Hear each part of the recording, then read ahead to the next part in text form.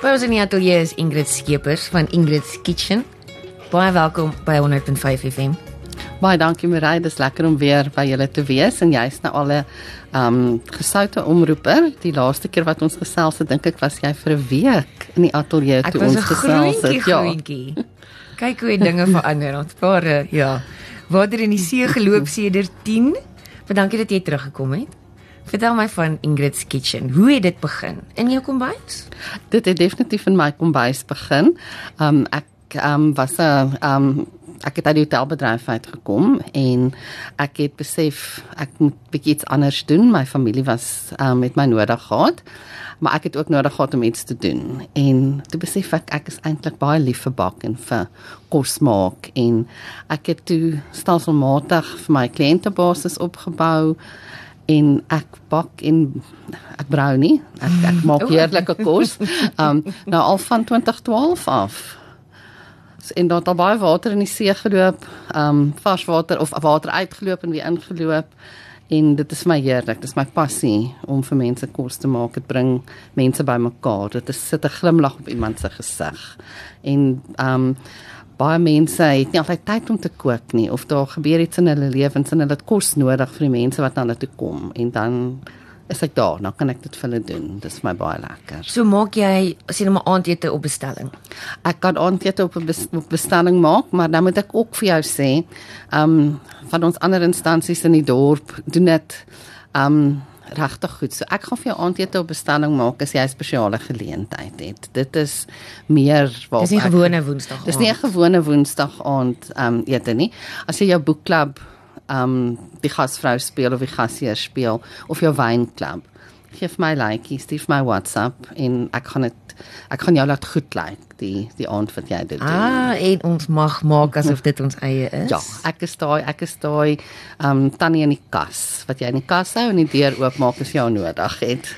Wat moes jy al verander oor die jare, sedert 2012?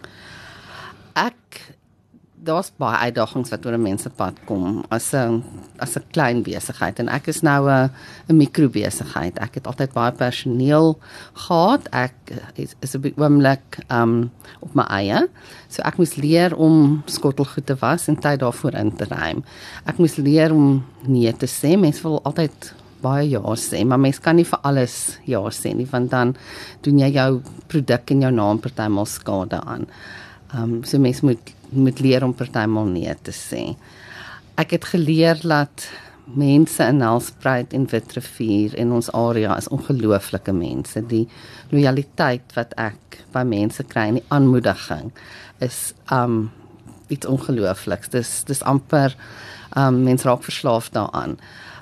Hulle is regtig, hulle is die ouens wat mense aan die gang hou. En mens wil, elke keer as jy daar macarons in die oond sit, of daar lasagne, wil jy dit beter doen as die vorige keer. En dit is vir my lekker. Dit hou mens aan die gang. Hoe besluit jy waarvoor sê jy ja of nee?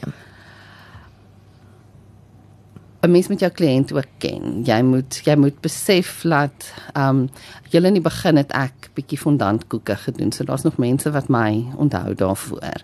So as hulle my nou kontak, daar's ander girls in ons dorp wat fantastiese fondantkoeke doen en ek gaan 'n fondantkoek onreg aandoen as ek hom doen. So mens leer, ja, jy kan alles doen, maar jy moet en hoef nie alles te doen nie. So deel met die mense wat bevoeg is om iets te doen. So as iemand na my toe kom met 'n funksie vir 200 mense, ja, ek gaan dit kan doen, maar daar gaan niks van my oor wees nie. So deel dit met mense. Ons is 'n gemeenskap.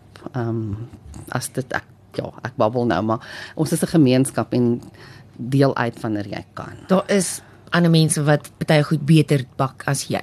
Ja. Wat is jou spesialiteit? My spesialiteit waarvoor ek nou regtig bietjie 'n kroontjie gekry het, is macarons, en dis nie 'n macaroon of 'n macron nie, dis 'n macaron. Dis altyd vir my die grootste pret as mense op mark te begin en met die uitspraak, en dit is baie pret. Maar daai pret het ek ook in my kombuis, want macaron is seker een van die wonderlikste dingetjies om te bak. Dit is 'n wetenskap eksperiment. Jy moet elke keer die presiese hoeveelheid afweeg. Ek het seker nou al 10.000 macarons gebak, maar ek weeg nog elke keer. En daai eksperiment wat in daai oond gebeur, is daai macaron sy voetjies so oplig en sy doppie so blink en glad is en hy daar uitkom, dan is dit net wonderlik. En om dit vir mense te deel en vir hulle te leer van 'n macaron is regtig vir my wonderlik. Maar dan het ek ook iets wat ek nie altyd genoeg bemarking vir doen nie, is ek maak heerlike platters. My platters kom nie uit 'n kartonboksie uit makro uit nie, maar daar's niks fout met daai kartonboksie uit makro ook nie. Partymal maak jy daai besluit en jy moet vinnig dink. Maar as jy vir my gaan bel vir 'n platter, gaan ek 90% van die goed gaan van die begin gemaak af wees. So dit gaan nie van scratch af om nou die ek weet mens mag hier vloek maar nie Engels praat, maar van scratch af, ek dink ons verstaan dit almal. So my platters is regtig uitsonderlik en ek gaan probeer om dit aan te pas by jou funksie, die doel waarvoor jy dit wil hê. So elke platter is anders, want ek luister na jou as my kliënt. Ek probeer jou hoor en ek probeer dit by jou sak ook uitbring. Maar mense moet ook besef dat niks is meer spotgoedkoop nie. En 'n mens moet besef jy koop nie 'n hamburger by my van 'n fast food plek af nie. So 'n mens moet deeltyd, dis ook een van die goed wat mens leer oor die jare. Mens moet nie die goedkoopste of die duurste wees nie. Jy moet jou produk moet goed wees en jy moet geloofwaardig wees. En mense moet weet as hulle my bel, dan gaan hulle 'n goeie produk kry en ek gaan alles insit om dit te laat werk. Jy sê jy brou nie meer nie. Maar wat is die grootste flater wat mense maak in die kombuis as hulle bak? Is dit die oond? Is dit die verkeerde pan? Of is dit, jy meet nie jou bestanddele perfek genoeg nie? Ja, ek sou definitief sê, jy meet nie jou bestanddele perfek genoeg nie. Dan bak is 'n wetenskap. En ja, ek brou partymal ook nog. Ek moet nou nie maak asof ek perfek is in my kombuis nie. My macarons kom nie altyd perfek uit nie. Maar ja, hou by 'n resep, veral by bak. Met die ander goed kan 'n mens 'n bietjie speel, maar bak is, as hulle sê, 15 ml strooisuiker, dan hou daarby. Dis nie 16 nie, dis 15. Dis 15. En dis 12 minute, dis nie 10 nie. Ja, absoluut. Wat was van die grootste struikelblokke aanvanklik vir Ingrid's Kitchen? Ek dink, eerstens ek het dit nie neergeskryf, want jy het vir my so 'n bietjie gehelp met goed. En ek dink selfvertroue. Ek dink mense moet intap in hulle self en jy moet daai selfvertroue begin bou. Jy word gawes gegee en jy het 'n skill set. Maar as jy nie daai selfvertroue het om uit te gaan en 'n ding te gaan doen nie, dan gaan dit vir jou moeiliker wees. Jy gaan sukkel. So jy moet daai absolute selfvertroue hê en geloof in jouself dat jy hierdie ding kan doen. En as iemand vir jou sê jou kos is lekker, take the compliment, take the win. Dit is goed. En dan ek dink op 'n meer elke dag praktiese ding, entrepreneurs en mikrobesighede. Jy moet maar versigtig omgaan met jou geld. Jy moet seker maak dat jy altyd 'n kontantvloei hê.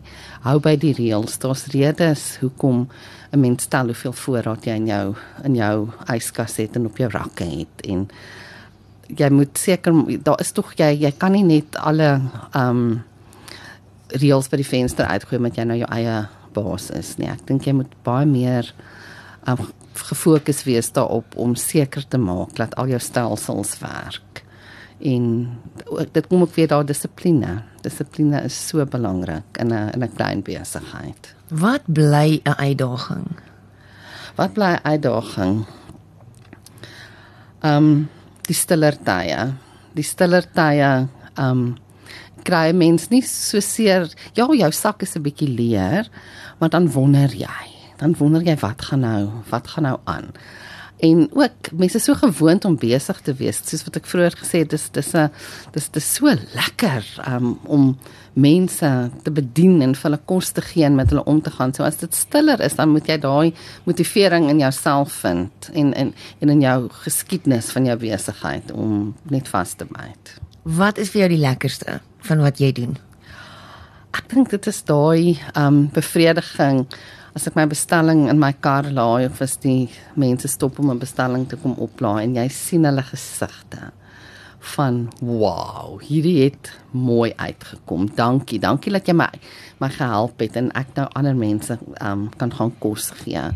En ek kom maar weer terug na my macaroontjie toe. Dis lekker as jy daai macaron so bak en hy's mooi. Wat is jou gesinslede se gunsteling dis wat jy maak? My gesinslede moet elke aand 'n bord kos kry wat hulle gesien het ek ure aan spandeer het.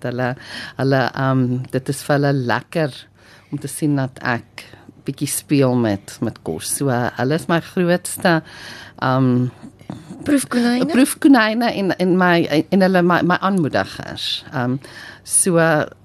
Hulle ek probeer, hulle is lief vir vleis. Hulle gaan op die oomblik deur 'n vleisstadium. En dan wil ek eintlik net vir hulle lekker slaai en heerlike groentes ook bygee, maar al wat hulle wil hê is vleis. So ek moet baie vindingryk wees om al die nutriënte in hulle lyfies te kry.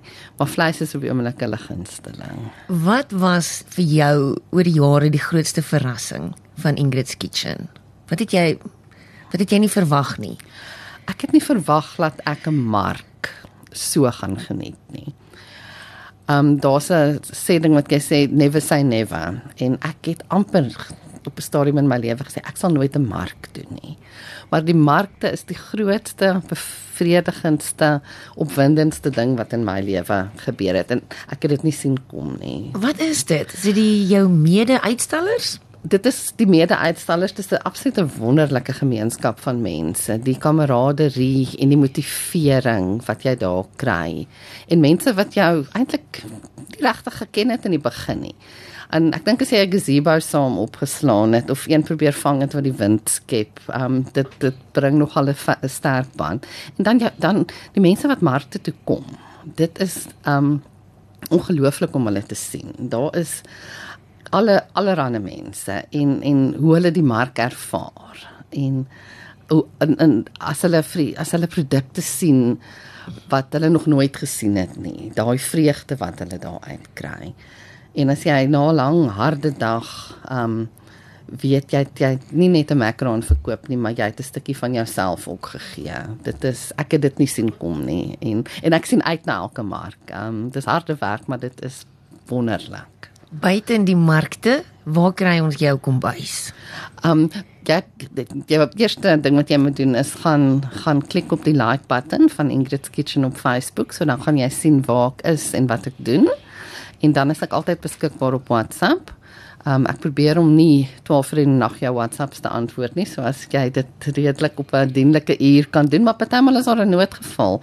As jy my 8 uur in die aand moet laat weet jy het cupcakes nodig vir die volgende oggend en daar's nie load shedding nie, dan gaan ek jou probeer help. So ek het nie 'n shopfront nie, maar ek kan jou enige plek in Helspruit of Witrifuur kry vir 'n aflewering.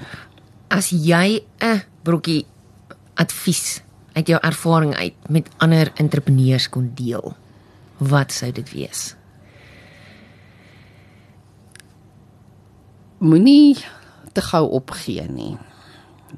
Dit vat 'n rukkie om 'n besigheid op te bou en jou geloofwaardigheid te bewerkstellig daar buite. En as ek so 'n bietjie kan teruggaan na markte toe, daar's soveel mense met wonderlike idees en regtig pragtige produkte. En na die eerste mark, dan is hulle moedeloos. Dan sê hulle, maar hierdie het nou nie gewerk nie.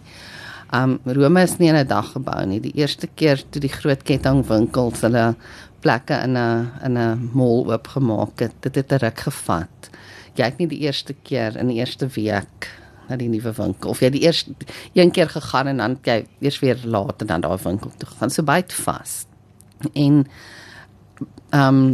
maak seker dat mense jou ken, wees elke keer daar, byt vas en dit is nie 'n klein besigheid van lank om jy gaan nie ryk word nie, so jy moet iets kry wat jy oor passievol is, moenie 'n ding gaan doen net om geld te maak nie, want jy gaan nie, en dan gaan jy swaar kry in jou kop. Ons gesels met Ingrid Scheepers van Ingrid's Kitchen, sy het 'n passie, nie 'n werk nie. Baie dankie dat jy ingekom het. Dit was heerlik geweest, dankie. En ja, gaan druk daai like button op Ingrid's Kitchen en laat weet my as jy lekker kos wil hê. Die goue treffers, die nuwe treffers, al die treffers.